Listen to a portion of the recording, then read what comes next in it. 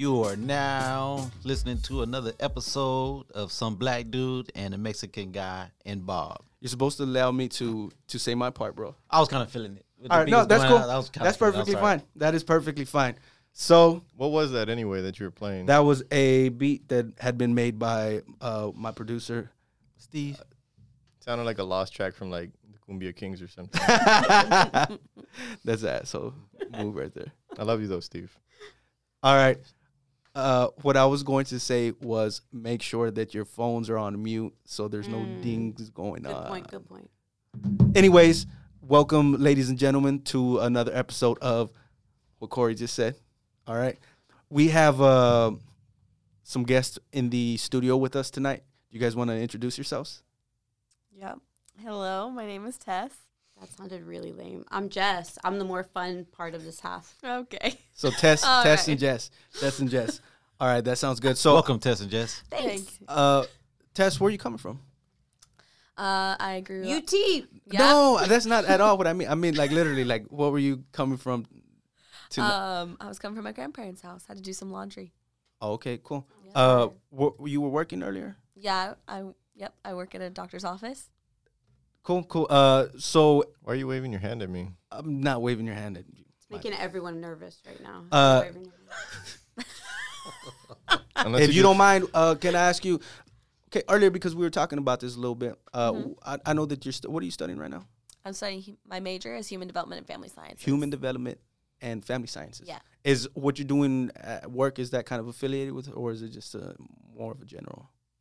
Yeah. So I originally was pre-med, and so I thought that working at a doctor's office would probably look good on a resume. So yeah. And Jess, what were you doing earlier? I was having a drink. Yeah. I was having a drink, and before that, I was at work. Yeah. All right. So, Where do anyways, you work at? We don't talk about those things. Yeah, we do. No, we don't. Well, what do you do? What are you? Your profession? So I will tell you that I'm all about connecting with people. And so I have a background in counseling, and every profession I've ever had, Can I ask you, because okay, so when I first wanted to bring her in as a guest, I thought that she'd be a good guest, or the perfect guest because of her background. But I really don't even have like the specifics of your background. I just know that you did just didn't know counseling. about me? Yeah. I just knew that you had. I know you have your master's, right? I do. In psychology? In rehabilitation counseling. Rehabilitation counseling. And you did actual counseling for some years as well, right? I did. I worked with abused children, and then I went on to work with parents of children with disabilities. And then you want me to get closer to the mic? Okay. See, you're waving your hand. I don't know what the mic is. Okay. Yeah, there you go. Just talk as close into the mic, is not super close, but just. So then I worked any profession I've ever had. I really am working with people and trying to really connect with them. That's what I was starting to say. So it seems to me. I'm sorry, man. I was just gonna say connect with them in which way? So, like, from a really early age, I've always found people to be fascinating, and I've wanted to know what makes them tick. So I like to analyze. So that's what made me go into counseling. So when I went into counseling, it was trying to figure out what makes you make the decisions you do and what motivates people to make the choices they make in life. So it seems what you guys are I mean, your background and what you're trying to get into, they seem very intertwined. And I know, just kind of from talking with you beforehand, Tess, it seems as if you kind of border that, or you split that line between biology and psychology, or at least the field that you get into. Is that right, or is that? Yeah, so I'm like, in high school, I was always super interested in the sciences, so I didn't really want to step away from that, but I was I have a little brother, he's 3 years old, and he, like, just the way his development as a child really intrigued me.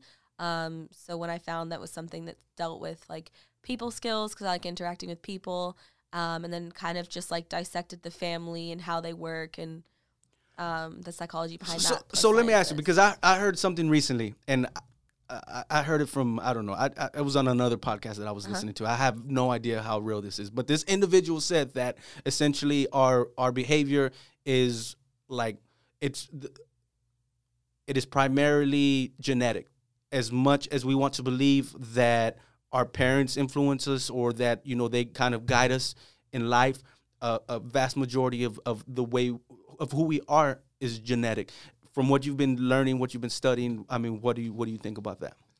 I think that now they kind of address both sides. I haven't really met one professor that says that it's just genetic or that it's just nurture, like nurture versus nature, basically.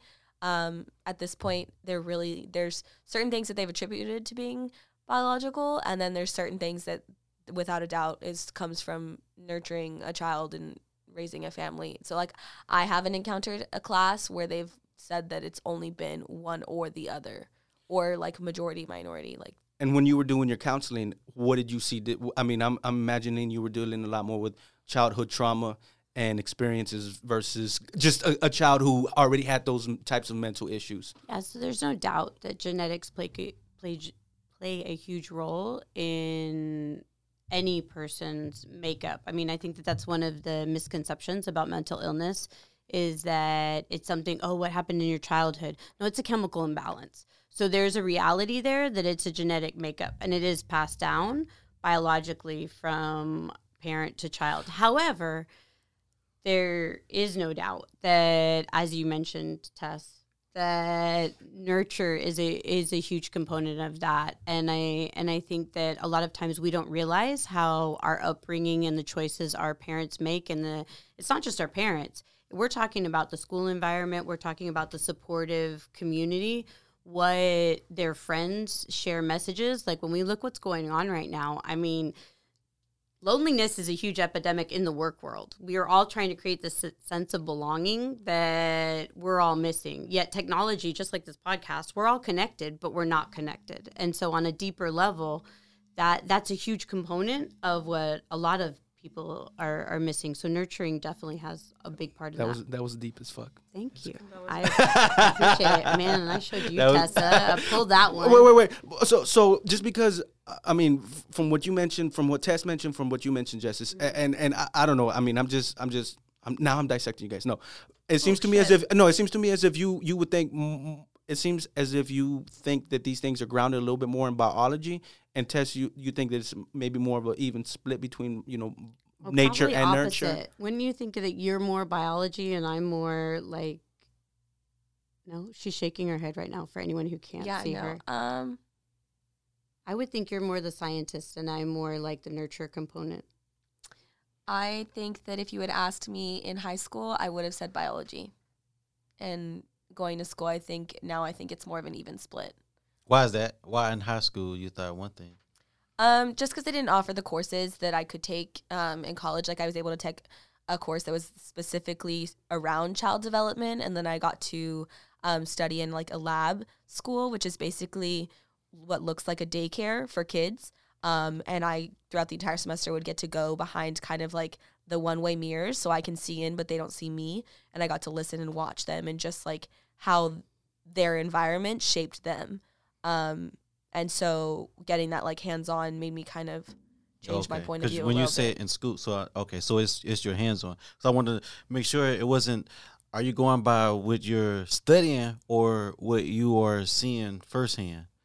Yeah, so I think that what I'm studying, they really, when you study child development, from what I learned was that they address like theories that people have come out with. And so like there's like a biological theory and then there's different theories. So it kind of painted as an even split. And then I was able to see that replicated because the biological one for me was easier to prove. Because, I mean, I could look at the science. Because you're pretty black and white. Yeah, I'm pretty black and white. So, like, I felt like I could look at the chemistry and the biology behind that and understand why that made a kid the way they did. But it was hard for me to grasp that nurturing and the environment also shaped who you are. And so seeing that helped. Because Tessa doesn't do gray. I don't. She's no, really. No, for real. She doesn't. She doesn't do gray. Like, she's black and white and, like, any sort of gray. Is that true? She's really out here exposing me to the world. I mean, no one knows you. We're just Tess and Jess. But you said her full name already. This is her social security number. This is her phone number as well. Email. You can text. You can Instagram. I mean, Facebook. that's why she likes math and science because it's black and white. And so, really, but you think from what you're learning, at least right now, you're seeing a little bit. You're kind of moving away from. Yeah, I mean, in all aspects of my life, I've started to see more gray. If we're gonna go the black. Tell us more about that. Yeah, no, we're not gonna. Whoa, we're not gonna dissect me. That's not the point of the podcast. Maybe it is. We're free flowing right now. All right, so for one, I had just wanted to bring you guys on. Yeah. Jess, stop slamming the water on the thing because it's vibrating on the mic and we're picking it up. Okay, I'm sorry. There we go. All right. So just by coincidence, and you know, we're always discussing topics that we want to bring up and what have you. And we had talked about bringing up mental health a couple of weeks back, and I was like, oh, I think I know somebody who might be able to give us some good input. And just by coincidence, we had these incidents that happened recently, unfortunately, in El Paso and in Dayton. Ohio. Well, then there was that one about a week before all that in California. As well, and that like the garlic. Yeah, and that one kind of just got not. It didn't even get swept under the rug. It's just happening so frequently. But regardless, right? Those are unfortunate incidents. I don't even want to say prayers to the families because that's kind of cliche. Just it's unfortunate, right? Do you? I don't know. Is there a There's so many questions that I want to get into with that. You're going to go like, is there something chemically wrong with these people versus is it like an environment in society that's created them? Like I would say the guy, and I did a little bit of reading of the guy in Dayton, and they talked to like a couple of like ex-girlfriends of his, and he was like, one of them mentioned that he had like encyclopedic knowledge of like the recent mass shootings or just mass shootings in general in the U.S. So, I mean, on some of them, I mean, something like that's almost like a nurture issue, right? Like that's something that he's getting from society that he's constantly keeping tabs on, that he's bringing into the way he views the world and the way he thinks about things, isn't it? But is it a nurturing issue? Because it's what he chooses to focus on, right? Like I haven't done as much research as what you're talking about, but the reality is that mental illness, there's no doubt. We're talking about, you know, depending on what the situation is, there's a chemical imbalance, and there's this huge misconception that the person, I mean, the problem with mental illness is you don't see it. So when you have a physical disability, when that person, whether they will themselves into the room or they walk into the room, you physically see it and you maybe make adjustments in your mind about their ability, whether that be right or wrong. But the reality with a mental illness is it's an invisible disability. And so we don't see it. And unless you're trained to pick up those signs, like, was it a nurturing issue, or was he just focusing on something because he was hyper focusing on it because he had a chemical imbalance? And that I don't know the answer to. Oh, okay. So I see what you're saying. But I mean, from like specifically this one shooter, I mean, there's people around him, like, you always hear this, like, in the aftermath of these incidents, like, oh, there are all these red flags. Are these red flags that it's just something that is like a layman that you're not able to identify, versus if they had somebody in life who was like a trained professional, would they have picked up on them? I mean, I think so. I think we're all guilty of looking past red flags because we justify them, right? So whether it's a red flag in our own lives or it's a red flag in someone else's lives, we see that and we justify it. And we're like, oh, no, but this person does seem to make good grades, or this person, I'm going back to my sense of belonging. Like they're surrounded by friends. The reality is, are they really connected to those friends, or are those true, authentic relationships, or are they just surface level? And that's the reality of it, is how much do we really, really know? And so it could be that it was a nurture thing. Again, I don't want to speak to an individual. And to what he was talking about, it seems to me, especially nowadays, right? So everybody, you're a working mom, right? I'm a working father. Definitely. We're working parents, what have you. Right. A lot of times, and especially in today's culture, the children are being brought up by the media, whether it be, I'm not talking about news or anything like that. I'm just talking about general media, right? YouTube videos and video games and movies and X, Y, and Z, right? All those different things. So is it possible that children they're being nurtured by a pseudo mom in a sense, right? They're being nurtured by this other creature that isn't it's not a human. It's this media combined as almost an entity, and that's kind of what's influencing them and affecting them to become these things. Because we don't, because I don't know how old that individual was in Dayton or how old they were in El Paso. I want to say they were like in their early 20s, 19, 20 some. I think one of them was 22. The guy in Dayton was 24, and the guy in El Paso was 21. So Thanks for the stats, Bob. Yes, sir. So Columbine, how long ago was Columbine?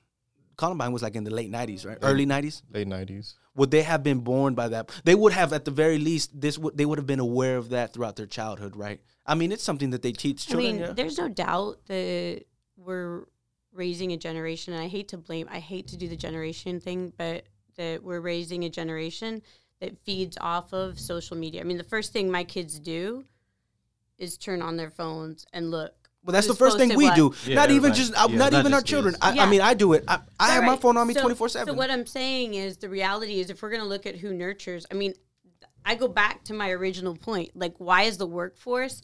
Why are we? I'm in professional development. Why are we looking at how to address loneliness? Because the reality is, I think the statistic was it's worse than smoking 15 cigarettes a day. Loneliness affects you that much. So Wow. if we're looking at that for adults, how is that affecting our kids who are constantly looking at what's going on, what's happening, who do I idolize, what do I look at, who am I desensitized to? Go ahead. So it seems like we were brought up these shootings. Seems like we're giving them the excuse of they have mental illness. But Mental illness is an excuse. What's an excuse is our system that isn't set up to support them. And that sounds like a strong statement, but let me tell you, I've met plenty of parents along my way as an advocate. Tess, my little co-partner over here, is smiling a little bit. But the reality is, I feel very passionately about this. I've met parents who want to be their kid's advocate, but can't get services because their kids aren't suicidal yet. So if you're not allowing treatment until your kids are suicidal, what are we doing? So then it takes grassroots parents organizations and different organizations to really offer that support system and that education for parents, because it's not out there. They're really trying now to have that. But if you have a kid with mental illness, definitely it's not an excuse. That is horrific what's happening. And I can't speak to each individual case. What I can speak to is that as a nation, we have done a complete disservice to mental illness because we let everyone out of these psychiatric hospitals. And we're like, go fix yourself. Go see counseling once every month, once every 2 weeks. The reality is we need help. And if you're at all familiar with psychological drugs, the reality is you're trying it, and it's really a test to see what side effects, what effects it has, those different things. And those parents need support, and they don't have that support out there. Oh, okay. part of the support, like awareness. Not just awareness, but like, okay, my kid's going through this. What do I do if my kid? How do you know the parent? How do the parent know the kid is going through this? I mean, whether it's they're seeing the self-harm, or whether they're seeing the outbursts of anger, and then But that's the our leaving. responsibility as parents, right? We have to be aware of these things. Yeah, but how much? Yes, I agree with you completely. But let me tell you, like, there's nothing more humbling than parenting a teenager when you don't know. Like, you don't take a parenting class on, okay, let me take all this. Let me go through the class. Let me get my A. No, you don't. You figure it out. And each kid is so different that the reality is, how do I know what to do? Well, hell, I'm going to Google it, but I don't know what's out there on Google, and let me get that, because no professional will actually see me without charging me. And if I don't have my resources, if I don't have the finances to back me up, then I'm screwed. Okay, so because you made a statement, and I was just curious, and really more than anything, so you guys know I'm not necessarily trying to debate with you. I'm just trying to have a conversation, right? Mm-hmm. And the world listening. So no, because you made a statement right now where it was like, we let out all these people from these. We're talking about through history, right? Yeah, but like we in had the this we're like release. in the 90s. What it was in the 90s and early 2000s. Before that, yeah. In the late 80s. Mm-hmm. Okay. So we had an outflowing of individuals who needed psychiatric help, who were in these. They were in these like psychiatric centers, hospitals. Or what Don't be scared of the word. No. I don't know what the actual term is. They're centers, hospitals. No, but they're like also psychiatry. That's the psychiatric. psychiatric. Yeah. Okay, Yeah. okay. So great. That happened in the 80s. We had all these people come out. But how come we weren't having mass shootings back then? If those people how come it's a different generation that is the people and I'm not gonna say in most cases, but I'm gonna say and it seems to me as if in a lot of these instances, it tends to be a lot of like 20-year-olds. So that's a different generation that's being affected by it, right? And I do agree with you. I'm not. Now, poor Tess is gonna be like, man, you got her started. But I check our prison systems and. Like, there's a huge percentage that are mentally ill. But they shouldn't be in the prison system. But do you get what I'm saying? So I'll tell you where they ended up. They ended up in the. I'm sorry, Tessa's like, can you stop screaming in my ear? You just get louder. Yeah, no, like they ended up in the prison systems, and yeah, no, there's no doubt that social media and all of that glorifies a lot of that. There's no doubt. As a population, we've grown as well, right? So everything, and there's the desensitization that you've talked about with the video games and. I've never said any of that. But you did okay. say that earlier. Yeah. All right, I'm sorry. Back me up, Tess? I was not. I think that the video game thing's been heavily debunked, though. I mean, I agree. Statistics don't support it. Yeah. I'm just saying, like, the reality is they're desensitized to. Are you? Yeah. Sorry, I'm being. No, I agree. I mean, yeah. I mean, I think it's really hard to ask, or not to ask, but I personally don't feel this way. But I know a lot of people that are like, this is what it was like. Somewhere in the 200s of the like mass shootings that we've already had in America. And at this point, seeing another one on people's TV screens, people aren't fazed by it.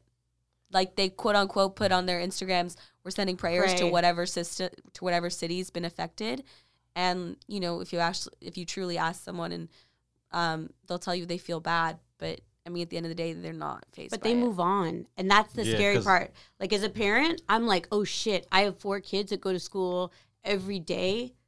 And I think about whether they're going to be safe. Lockdowns are a joke. And like lockdowns are a joke. They're texting me and they're like, "Shit, we had another lockdown." Yeah, actually, just so you know, because I wasn't telling you to give Tess a chance. I was telling you just to get closer to the mic. Whatever. I didn't know what your emotions were. I know. I'm sorry. I just used my hands. Yeah. Just as close to the mic as possible. Okay. Don't bang your water. Get close to the mic. So I got it. No, but so I'm just. How come there's that?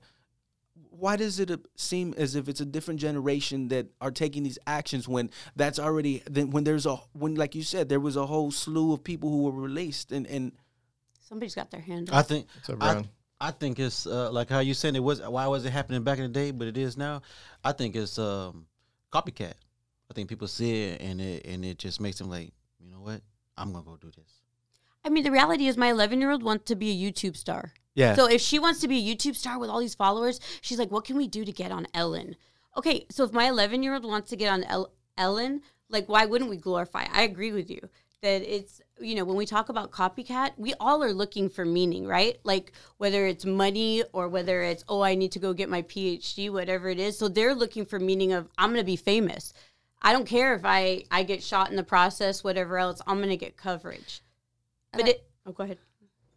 I mean, and I think to that point that, like, I think the feelings, and if they were going to do, like, if they were ever going to go, like, and do these, like, terrible things, like, it was already going to happen. I think the media has just sped up the process. Like, I think... Oh, I don't agree. Well, I mean, not completely, but, like, it wasn't as highly publicized. And now that it's highly publicized, people think it's okay. I mean, you could say the same, not to get into politics, but that, like, because Trump was so open about, you know, like... Well, if we want to... I'm just shocked you went there, but yeah. Well, I'm just saying, like, if Trump is openly being, I mean, in my opinion, racist, I mean, it brought out a lot of people who thought, again, that it's okay to say those things. Yeah, I mean, I was reading about one of the shooters, and they were talking about Trump because he references some of his phrases. I saw that. And it's like in one of his speeches recently, was it like in Florida or something, he talks about, he's saying something about sending people back to their country, and somebody yells out from the crowd, like, just shoot him. And he just kind of chuckles about it. It's like... From the very top of our society, right, in America, we're getting somebody who's, at the very least, he's really dismissive about, you know, hatred and potentially violence against people from a minority background. And even if you're not, like, taking away, like, whether you support or not support, like, the point is he's publicized. Like, it's not that you're against him or you're for him. Like, it's out and everyone can see it. So, I mean, it really, at that point, doesn't really matter what side you're on, but people are, like... seeing it, and so it makes it okay, and people are desensitized to it, and they see it and they want to copy it, or it just sparks something in them that may have not been there before. Okay, you know, I was thinking about this earlier. Is the issue that we are seeing and is why we are frustrated, I guess, as a society, is it that we want to believe, okay, so it seems as if the whole Make America Great Again, right? There's a set of people who have this idealized past, and it's kind of vague and it's kind of out there. And then there's this whole set of people who want to push forward. It seems to me as if the frustration begins with we are reverting back to a time when these things, and I don't even mean like 50, 100 years ago. I just mean in general, like society has been violent, right? And I've always talked to Bob about this. There was, 200-300 years ago, there was tribes, just at war. We've always been at war as humanity. That's what we know. That's what we're good at, war, right? We're good at violence. We're good at killing. Are we really, is that the issue, that we think we're having progression because we see technology and we have our iPhones and we're recording our fancy podcasts on our fancy electronics, but the reality is that we're still humans and we're still trying to deal with all these emotions and these basically essentially. We're trying to learn how to talk and communicate, and we still can't get that down. That's what I'm saying. Like, that's the reality. But that's what I'm saying. Is that where the frustration stems from? Is that the issue? We can't have an authentic dialogue about whether it's politics, whether it's about child rearing or anything else, because no one wants to be vulnerable and say what they're really thinking. Are we really as advanced as we want to consider ourselves? No, we're definitely not advanced. We hide even more behind a facade of technology. Like, I actually think we're less honest. We live in this. We don't even have to leave our room, and I can be 5 different people. But wait, according to technology. But see, look, because you said that, right? Why are you pointing at me, Edward? Because I pointed wherever you are.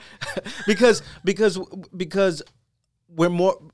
we're hiding, we're less honest, and yet we have a president who's being a little bit more honest about his approach and how he thinks and how he views this thing. Yeah, I get it. We might disagree with that. Okay, so I can appreciate that. Oh, sorry, now I'm hitting mics now. I'm getting mad. No, I can appreciate that he owns his honesty. Okay, that's probably the one thing I can respect out of him. Everything else we don't even need to talk about. But the reality is, if that's anything we're going to learn, like, yes, let's learn that. But then there are consequences to your honesty. And he's not being reflective. Part of communication is being reflective. And I probably shouldn't call him what I'm... so that person, that president that we have of the United States is not reflective. The FBI already has your name. I know, I'm down. Tess, protect me. No, but there's a reality to that. Communication is 1, expressing yourself, then 2, listening. And that's the part he's missing. And in order for us to move away and progress, as you so eloquently put it, the reality is we need to improve our communication and we need to listen. I mean, and again, because you and I talk a lot about these things, he's a symptom. You and who, Corey? And Bob as well. I think that would be Bob. He's a symptom of the problem, right? Or rather, it's just an element. Sure. He's not the issue. You're talking about, like, and you talked about loneliness, you're talking about frustration, you're talking about emotions. It's like, I think some of the emotions we haven't talked about is like anger, fear, and that's what drives a lot of this. I mean, that goes into like communicating, right? Like, you can't communicate with somebody that on some level you're afraid of or you're angry at for some unknown or ridiculous reason. Yeah, because you don't know their intentions, right? Like, if I know your intentions are to really be here with me in this authentic conversation, we can disagree. But if I don't know that your intentions are okay, that we are okay, that there's some trust built, and there's no trust. There's no trust with our government. There's no trust with the help we have for mental illness. That's the breakdown. Are we reverting a bit? No, I don't think we're reverting. I don't think we ever like progress, as you put it, to the point that we like to tell ourselves. Like, because I mean, you look at even the way that people kind of fight these injustices, right, and stuff. Like, when you hear people combating racism, they're still using like rhetoric and techniques that's kind of outdated. It's not really set for like the modern world. It dates back to like the civil rights movement and other things from like the 50s and 60s or even before that. Like, we haven't developed new methods for like addressing new problems. Because I mean, there's similar problems, but they're in a new environment. And I think you have to be more creative than a lot of people are, even with like attacking the things they don't like that they see in society. I think we're getting there, though. I think they're trying to work on that, on addressing new. Well, I mean, like something like I know on campuses, right? Like, and you've told me about this. I didn't know about this, so you told me. But like, we talk about there's essentially like groups of minorities that are asking to be set aside to like avoid like microaggressions and stuff. It's like in essence, they're asking to be segregated. Do you see that on campus? What do you mean by set aside? Like, well, like safe places, like they're essentially like safe places on campuses. I've seen that it happens like I want to say like in UCLA, some of the bigger colleges, maybe even like You mean like concrete buildings, or you mean who's like like actual like physical spaces where like minorities, Black people and Latino people and Asian people can go, and they can just be amongst themselves in a group, and essentially I'd say other people are not allowed. Really, what I mean, I think, is that like white people aren't allowed into those safe like that's a come people Really? throw out this like, oh, you snowflakes with your safe places, because that's an actual thing that colleges throughout the nation have been working on developing. At your campus, are you seeing that, or no? Is that kind of like nah? I mean, like, from what I'm aware of, there's not like an actual building that like Latinos go to. I know they have like a multicultural diversity and engagement center, which like if we talk about reality, like you're not going to see a lot of white people there. And I mean, I have a different opinion. No, I have a different opinion on that. They're called safe spaces. I'm sorry, I said safe places. That's fine. Like, what's your opinion? in college? What's your opinion? Yeah, just your opinion. I mean, I I wanna think hear your opinion. there's something really great about celebrating each other's culture, and I'm really a big obviously I'm a big proponent of that. You know, like we have like a Latino graduation where all the Latinx people can come and graduate, and it's a different ceremony. I do think that sometimes though that's in its own way, even though it's like a positive time and it's on a positive note, like that in its own way is like separating and segregating and saying like we are different.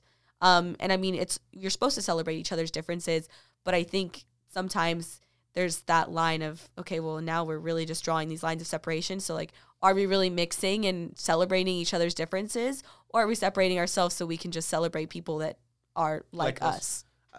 I totally agree with that. I mean, yeah, I think that's one of the issues that we face, especially as minorities in America, right? That we're kind of taught exactly what you said. We're taught to appreciate our differences, but at the same time, we're also, in the bigger picture, we're not supposed to really recognize those. We're different, but we're really not that different because we're all Americans, right? And that's kind of one of these things that we're battling as a society, at least in this country, where. But isn't that part of the problem? I mean, like the idea of people like us, right? I mean, I had a professor, right, at UTRGV, and he didn't like being called white. I mean, he was white, right, by all like general definitions, but he's like, there's connotations that come with that. There's a history that comes with that. And he's like, if I met another white, quote unquote, white person, there's no guarantee that I have anything in common with them, especially if they live in another part of the country, right? I mean, like a white person in Texas may not necessarily have anything in common with a white person from another state, like say Ohio, where a couple of people in here are from. You know, it's like Massachusetts. the idea that people like us, that's misleading. I mean, in a way to unify, like even like white people. I always thought that was a strange thing for minorities to do, because it's like you're unifying this group of people that are not even necessarily like in their own minds a unified whole, and it defeats whatever purpose ultimately that I think you're trying to. Well, not defeats it, but it makes it. You're fighting like a bigger battle than you need to. You're right. Because you're fighting a big group of people. I do that, and at the same time, like inside, I think about that. Like I know they're not all connected, but they're it just still just put them together, white, like they're white. I think that's with any stereotype, though. I mean, I just went to Israel, and I met some people in Florida, and I told them I was from Texas, and they go, "Oh, so y'all wear cowboy boots and stuff like that," and I'm like, "No, like I'm not as yee as everyone in Texas is." I mean, I think like you get that with any. Yeehaw. Yeah, I'm not. I'm not. You don't even know how to say it. No. Yeah, I never heard that. Ask the Aggies. They say yee. Oh, Yeah. that was Avash. Yeah. Sorry, I didn't get You it. know what? Aggies. But that's really awesome that you went to Israel. How was that? It was really cool. It was really fun. You No, went no, to like tell them Jerusalem? more. No, you don't have to tell me more. It was like a really good time. You went to What made you Jerusalem? go to? Where made you go? So, Tel Aviv? Yeah, I did go to Tel Aviv. So I'm Jewish. And there's it's a philanthropic. Can I speak? Organization. It's called Birthright. And basically, if you're within the ages of 18 to 24, now I think there's older ages. And you have Jewish heritage, or you are Jewish, and you don't have to. But anyway, you basically go for free. And so it's 10 days, and there's different there's different programs that you can choose. Some are more religious, some are more educational. That's some awesome. go with a purpose. I think that's really awesome, but that is totally playing into what we're talking about, right? Where Yeah. there's this separation of like you Yeah. and I don't even know how to explain it because once again, there's this benefit of being the other, but you also still have to deal with the consequences of being the other. Jess, when he was talking about I think you had something you want to say. No, I mean the reality is I have these conversations all the time. I have friends obviously from all different ethnic backgrounds, and I get into some intense conversations about how I can be ashamed of my heritage. And so when we walk in and we don't like to be called white, there's the reality is that I don't relate to a lot of our history. When we go up to Massachusetts, and my boyfriend wasn't allowed in the Chinese restaurant, I was like, what are you talking about? Like, all I grew up with was 95% Hispanics. Like, this is where I grew up. And so I didn't know another culture. I didn't know of a culture that wouldn't let my boyfriend in to a Chinese restaurant because he was Hispanic. And that actually caused me to be a reverse racist against my own race. And you and I have had a lot of conversations about that. We don't need to go on Reverse that in racism. the pocket. Well, no, I mean against my own race because I'm so disgusted at the history of what my race has done that now I judge my race. I'm embarrassed. Is again trying to tie it all in with what we were talking about with the shootings and whatnot. Are we dealing with more? Is there not even issues? Is the world really that much more complex? And is that how come we're being affected by these things? And is that how come, or okay, then what is it? Right? Because well like I know I don't want to jump on anybody, but like if we're talking about shootings, right? I mean, was it maybe a year ago? There was the shooting in Sulphur Springs, right? The guy went into a Baptist church and he killed, I forget how many. And he was an Air Force, he was in the military, right? And he had been in the brig and everything. I think he'd had documented, like he'd actually been treated for like some sort of mental illness before. And for whatever reason, they still released him. And I got two brothers in the military, right? One was in the Army, one's in the Navy. And my older brother's like, he's like, I know a lot of people in the Army who have committed suicide. And the numbers are a lot higher in men as opposed to women. And it's just a difference. I don't know where you find the line where somebody like internalizes the harm they want to do and they end up taking their own life versus somebody who externalizes, whatever feelings they're going through. So men definitely are a higher percentage for actually following through with suicide rather than attempted suicide. There's no doubt. But I think what you touched upon is the reality. Mental illness is with you for the rest of your life. This isn't something you outgrow. This isn't something, it's a stage you pass. Like a lot of people will say, oh no, they're being lazy. Like they can't. No, this is a chemical imbalance like any other disability. So when we only give them services, when we're only able to allow them to talk to someone once a month, that isn't giving them the resources they need to cope. And am I blaming the entire system on these shootings? No, I'm not. But the reality is there's a crisis happening and we're not addressing it. And we're not arming, whether it's parents or we're not arming the people, because it's a battle. It's a battle every day. Think of everyone's touched with someone who suffered from depression or anxiety or something else, and they don't know how to explain it, and they're embarrassed by it. So you keep it to yourself, and it builds. And then what happens is, then yes, you're disconnected from a lot of our society by sitting at home, by having these, whether it's fantasies, whether it's delusions, whether it's just thinking like, I want this to end. I want this pain to end. Whatever that may be, whatever that may look like in their space, the reality is there is people who can help, but we can't offer them the resources to help. And I think what happens is we think it can be treated just like anything else, like a cold, like a virus, like antibiotics for 7 days. No, it's not antibiotics for 7 days. Like you are mentally ill for the rest of your life. You can be stable. For sure you can get stable. But there's behavior modifications you need. There's medicine for chemical imbalance. This isn't just a short-term solution for a lot of people. Yeah, I mean, I talked to my brother about that, and he was a medic, so he worked in the clinic, so he would do a lot of this stuff too. And he would tell me, he's like, you know, like people make the distinction between like having a bad week or being sad versus being depressed, and they're not the same things. That's why people like, hey, just do this, go exercise, go out with people, get into your job, and it's like that solves people who go through these moments in their lives, as opposed to people who have like a lifelong disorder that needs, you know, like you said, lifelong treatment, and it deserves everyday attention, because you never know what can trigger, you know, like a bad episode, right, or can just ruin a day, and then like one day becomes two, and then it becomes a week, becomes a month, and you just, don't even know back. what those triggers are, because the reality is the person suffering from mental illness is like, is this my personality or is this my disorder? I don't know. And if you have the stigma attached, which most mental illness is, oh, you're crazy. Oh no, they hear voices, or oh no, they're lazy. They don't want to get up out of bed. Or in men, right? Like you're weak. You're like, weak. No, for sure. That's a great one. Yeah, you're weak. You can't control yourself. Like, get up, go just snap out of it. That's what I did when I got left. The reality is that it's so much more. It's like depression is like a big hole, and you can see the people on the outside, but you can't get out of that hole.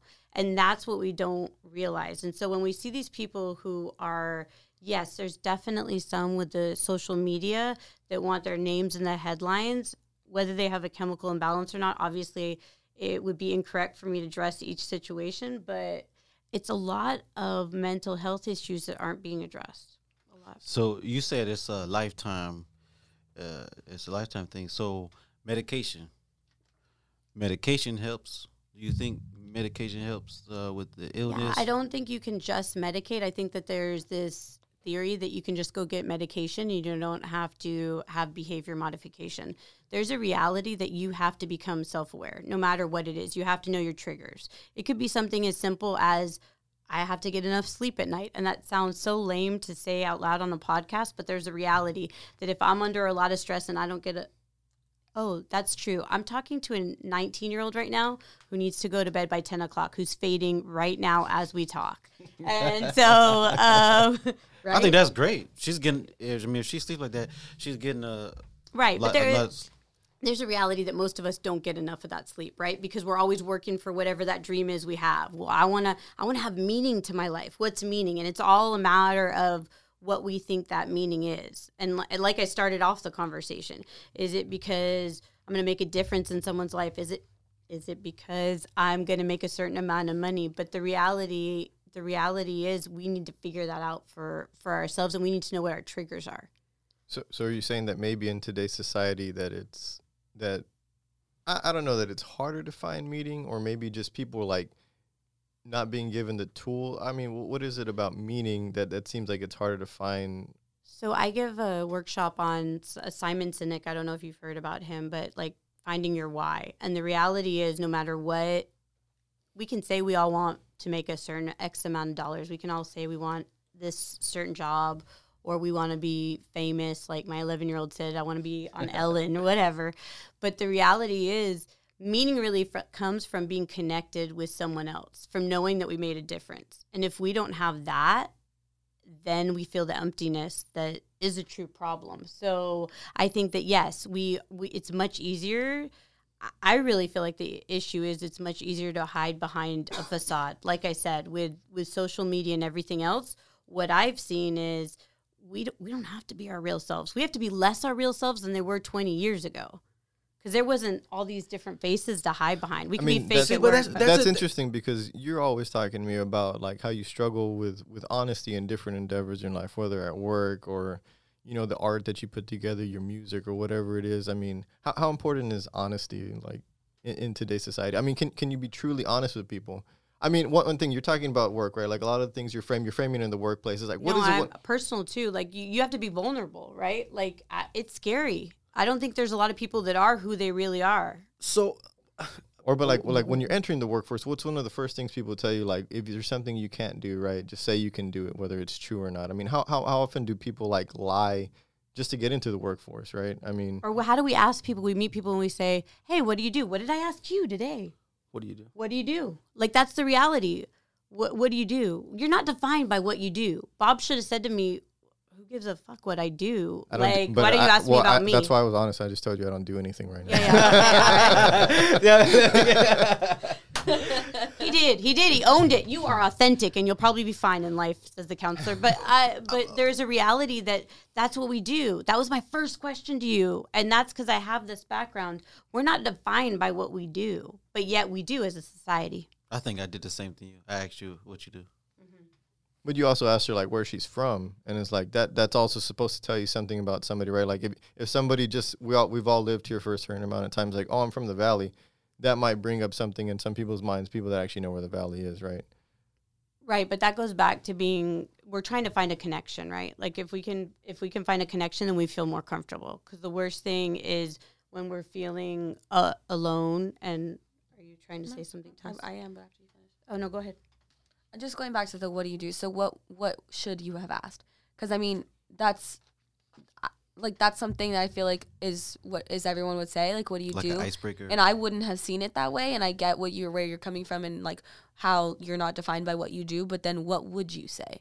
Like who are you? So I feel like that would really trip people up and be like, Or what are you trying to do? I mean, like, I think if you rephrase that question, it comes like off how do you rephrase strange. that question into not trying to make it seem like they're defined by what they do? Like, I think, I mean, for me, I'm sorry just to cut you off. No, I think for me, it's like, how are you? Like, that's it. Like, tell me a little bit about yourself. Not even that. Just when how are you doing, man? Hey, I'm doing all right. Okay, well, that's cool. You. I wouldn't say how you're doing, man. But I was also going to say, like, as a teenager, whenever someone asks me, how are you? I'm going to tell them, I'm good. Like, I'm not going to, I had a shitty day. You're not going to get an honest person that's like, man, well, my day went like this, and then this was pretty shitty, and then that was good. I mean, I do it with you because you're my mother, but like, okay, so we've addressed one of these things, and because of recent happenings, and we keep talking, just as you mentioned, social media and what have you. To me, what I'm interested in knowing and what I'm interested in better understanding is how come we are seeing these issues more nowadays, and it seems as if I'm sure that our parents, our grandparents had to face the same sort of not even mental, they had to face physical problems, they had to face other issues that we don't necessarily have to, and yet how come we don't hear about, I guess, mental problems in those eras, right? In the 1900s, in the 1800s. I mean, obviously it's because of obviously it's because of studying, right? Like, yeah, we better understand society and whatnot. But how come? I'm just curious. Why are we framing the mental issue right now? And it's not just you. I think it's just everybody in general. We're framing the mental issue around social media, and it was because everybody's in everybody's business, and we're all copycatting X, Y, and Z, and we're putting up this front. But the generations prior to us didn't have these issues. That's a question. Like how I always wondered with ADHD is when I was a kid, I don't remember nobody having that. But nowadays, that's something that a lot of kids are getting diagnosed with. It's maybe a kid, not necessarily a kid didn't have it, but it's like there's that kid that you misdiagnosis. You're like, man, this kid does all these things, and there was no word for it, but it's like that kid. That's that kid. But it's the same thing. It's like back then there was we didn't hear about it, but now. I mean, we have a friend who's. Can I say something? Look, it looks to me nowadays, and I'm going to be honest, I'm sorry. Look, I think that everybody has some sort of mental issue. I think it's just the way that you're able to deal with those. Honestly, I think everybody's dealing with so many pressures, deals right? With something, but whether or not it's a mental illness, I think is a difference. Like, I what think is the difference? The way you just phrased it right now made it sound weak. Like, I'm just okay, but be honest with that's you right fine. now. But what you is made those? It sound like a crutch, and what I said no, not at all. Okay, what so are those differences then? What are those differences that separate? I mean, I'm dealing with these pressures versus. I think it goes back to a bad week and like it being a chemical imbalance. I think everyone's dealing with something. Everyone's going through something. That's without a doubt. Like, no one's just like having a perfect life. But I think there's a difference between having to deal with that every single day and then having to deal with that for a week because you were going through something that was short and didn't last a long time. Also, didn't last for the life. Also unaware. Yeah. Thing like, if you're not aware of your you may have a mental illness, but you're not aware of it, so you don't even know how to attack it, and you just got this situation. How about in terms of if you're like mentally strong, but then you're dealing with like what you just said. Stop. Mentally strong. Okay. Like I'll tell you, I was no. Like I'm gonna call you on it because you said mentally strong. The reality is, I'm sorry. People with mental illness are actually I would argue 10 times stronger than someone who doesn't have to face that disability, because you have to figure out how to function in the world and know your triggers and self-aware. What is the term that you're supposed to use then to call somebody that you would consider like mentally sound, base level? I mean, stable, that they're aware that they're triggers. You don't need to put it in a box. It's just like everything else we've been talking about. Like the reality is every single person is stronger for the different things, those different struggles that they've gone through. And we could sit around here and talk for hours about what our struggles have taught us individually. So that person that had to do what you do on a daily basis, but then times 10 had to face it. I'll give you an example. You face anxiety every day. You face depression every day. But then it's like 10 times that, because you don't have the coping mechanisms. Okay, I'm sorry. Oh, now everyone's hands up. I don't know what's because going on. I'm sorry, man. What I was being. Did you just call me ma'am? Because we've already established that that's not okay. I said, being mentally stable, right? How can we view that differently than if somebody has issues at home, right? Or because you're in the behavioral sciences. It seems to me as if there's a little bit more leniency towards somebody who might be having mental, I don't know what you call it, mental issues, mental problems, whatever it may be. I don't know the terminology. You're also hitting me in a place where it's like, I can't know that terminology. I didn't hit you on any PC terms except that you said someone's who mental. Versus, somebody is like, I'm mentally stable, but both of my parents are drug addicts and I live in this bad area. And I mean, it seems to me as if we frame those things in two different, like if you're having mental issues. But you're also making it seem like that there's like some set rules for like, there's certain like factors. And it's like, well, I mean, if somebody comes out one way and somebody comes out another way, if somebody comes out better or like more mentally sound or however you want to phrase it, they're stronger, right? Like, it's like, no, maybe this person just. What I'm saying though is that like we don't allow those people who perhaps are mentally sound or mentally stable, but that have the background, right? Because you're what you're studying right now is the nurture part, right? Kind of to a certain degree. Mm-hmm. It seems just to me as if in society right now we're looking much more at. Oh my God, he's gonna get louder. No, we used to do this right all the time. Right now, you're gonna get louder. Right now we're looking at the mental health issues, but.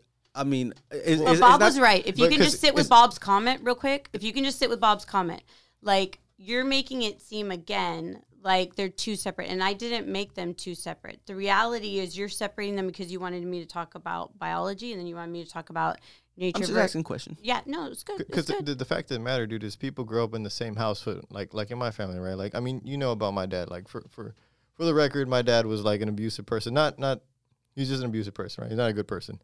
There's 5 of us, right? And we all developed in different ways. I mean, there's no set way for like people to come out of a situation where there's a person like when you deal daily with somebody like that. I mean, even as a child, even if you're older, right? Like saying your 2 friends, right? Like they're both in abusive relationships. They're going to come out of those experiences different, even though they're similar. Okay, I got one. And that's not taking into account whatever underlying problems they may or may not have had to begin with. I'm sorry, Corey. I'm sorry, bro. I got one. It's me and my son. Okay, he has ADHD, and at first I didn't want to admit it that he, I would hear like my wife would say, "Oh, I think he has it. We need to take him in." I didn't want him to take medicine, so I ended up researching ADHD, and I saw that he had every symptom. So, took him to the doctor, and okay, so he has ADHD and he takes medication. So going through this process with him, I learned, dang, I have ADD. I have ADD, and I knew that I had something, that there was something wrong, like when I was in school growing up. But after seeing for my son, I realized, because I didn't get diagnosed when I was young, but I diagnosed myself as I got older, like, from my son's situation. So I grew up, all of school with ADD, no medication. I did it. And now my son, who has ADHD, he's going through it with medication. So now you look at it, together, it's like, I didn't have, am I stronger because I'm not taking that medication? That's kind of to the point that I'm talking about. People feel that way. No, people feel that way. They're like, but didn't it make you tougher? It may have, right? It may have. It may have. I'm not going to sit here and argue whether it's good for the podcast or not. I'm not going to sit here and argue. We should argue. We should argue. No, I'm not going to argue. The reality is the reality, I mean, whoever, whatever your name is, you're feeling like Javi, you can Javi, okay. Javi's feeling like you are stronger, but I'm not. You're totally pulling that out. You always do this. Because I never said that. I'm just asking questions. I'm just throwing out scenarios. I did not say. you did. Yeah, but you just literally all right. silently, no one can Tess, hear. are you I gonna touched back the her? mic Are you gonna again. back up? But Tess? no one can see right now. But Javi, quote a quotation marks, just That said, is actually my name. You know that, right? You are stronger, dude. You are stronger. Like, the reality is, yes, you learned coping mechanisms, but so did your son. So does your son every day, whether he has medicine or not. He still struggles with different things. I'm looking at you. You're shaking your head. You know it. So I don't necessarily feel, this is my opinion. No, it's not necessarily because I'm a professional.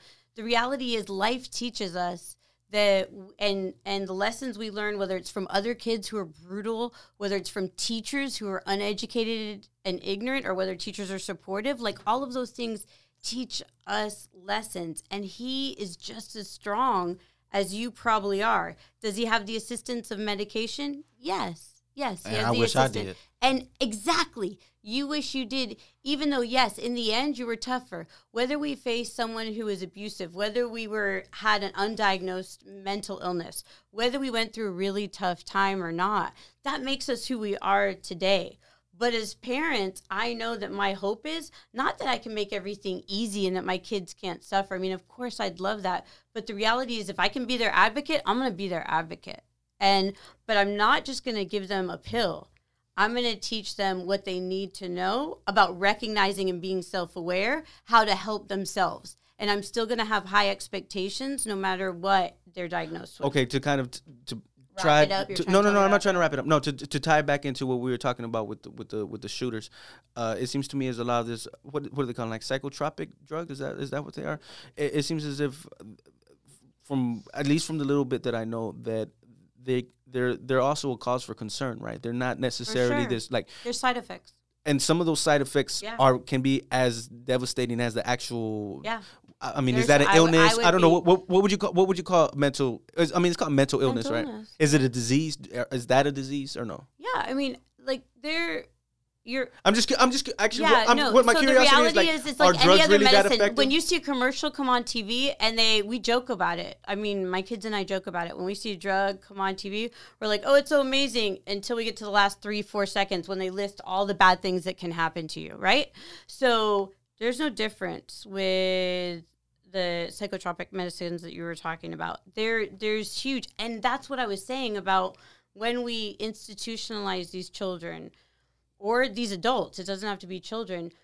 It is a puzzle, and they're trying to figure out, and there's always these side effects, and they're serious side effects, and they need to be really monitored. And we all know that that's not necessarily the situation in all homes. Are we? But they are Well, because a lot of times, like, those side effects can essentially like mirror like another mental illness. very right? much so. Yeah, you're exactly right. Are we missing in society those little?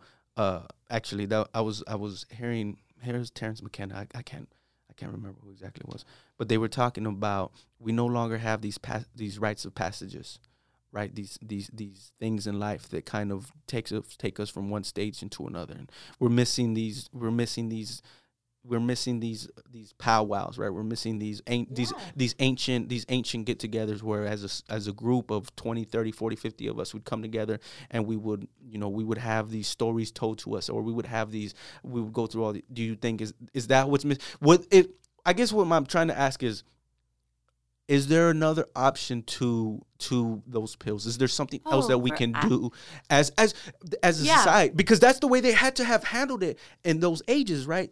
When there wasn't those pills, when there wasn't all these drugs that were available to them, they had to be able to handle their individual mental illness. So how were they handling them? And can we learn from those experiences? That's what she was actually like, I think in most of them, she was like behavioral modification, behavior therapy. I think that that's a huge component. I'm actually against a lot of the medical community that just hands over a pill. I would never advocate for just handing over a pill and not self-awareness of knowing what my triggers are, knowing what's going to cause me. And I say this in a personal because I've experienced, so the reality is you have to know that. And we have to empower, if it's our children or whether it's students we work with, to have these conversations. So yeah, no, I mean, you can't just, a pill doesn't fix it. I don't know anyone who would agree with that. Who would do we need to rebuild society in a certain degree. We need to come back together. Is that's what's kind of missing? I right? mean, there's definitely a disconnect. I mean, when you talk about these olden days, and I feel like in some ways you glorify them, like I'm glad you're laughing. The reality is there was a sense of community, and I keep going back to it. I'm not trying to sound like a broken record, even though no one knows what a record is. But isn't that what makes America great again, right? Whatever. Isn't that I'm kind not of gonna that bash, like, right? whatever, That's kind of there's the golden era that we lived in, and that's yeah. I'm not. It plays Yeah, into all these things. But that's right? also a myth and a legend that people hold on to. It's like if you're going back to the 30s and 40s, 50s and 60s, like you could I'm still like, more like the you've Native made Americans. Hobby, want to be more whatever like your Native name Americans. is. Yeah, that's not what they're talking like about, you've though, made yeah. eye contact with me. There's a lot of people that can't even make eye contact with me anymore because we don't know how to communicate face to face. I mean, we were just sharing stories earlier of how we communicate, right? And where it's like, no, I'm going to text them. I'm not actually going to call them, right? And I'm not blaming all of social media. I'm not blaming men and their. Oh, no, I'm not. That's a whole nother podcast. We don't need to go into that. But All in my DMs. All right. Yeah, I'm sorry. Tess is like, I'm sorry to cut. I'm sorry to cut you off, guys. We are at an hour now. Jess, I thought this was an amazing conversation. I really enjoyed it, and I hope that you come back and have some more of these with us. Tess, I know you'll be leaving pretty soon, but you know, It was fun. I really enjoyed this one. We started off a little shaky, but it ended up strong. you were shaky. I'll have to start it off. Whatever, kiss my ass, bro. All right, this is Some black dude. Mexican guy And Bob. and Jess and Tess. Peace.